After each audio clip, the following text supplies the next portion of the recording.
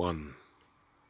We find that all things everywhere are either made or found, but nothing's pulled out of thin air.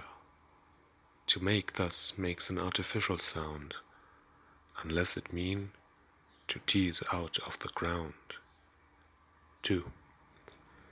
To make means to put what is found together. A pen is ink touched to a feather, and poetry is meaning joined to sound.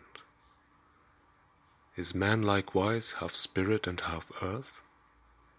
Or is to find a synonym of birth? 3. A poem is half put together and half grown. It lies implicit in a language not our own.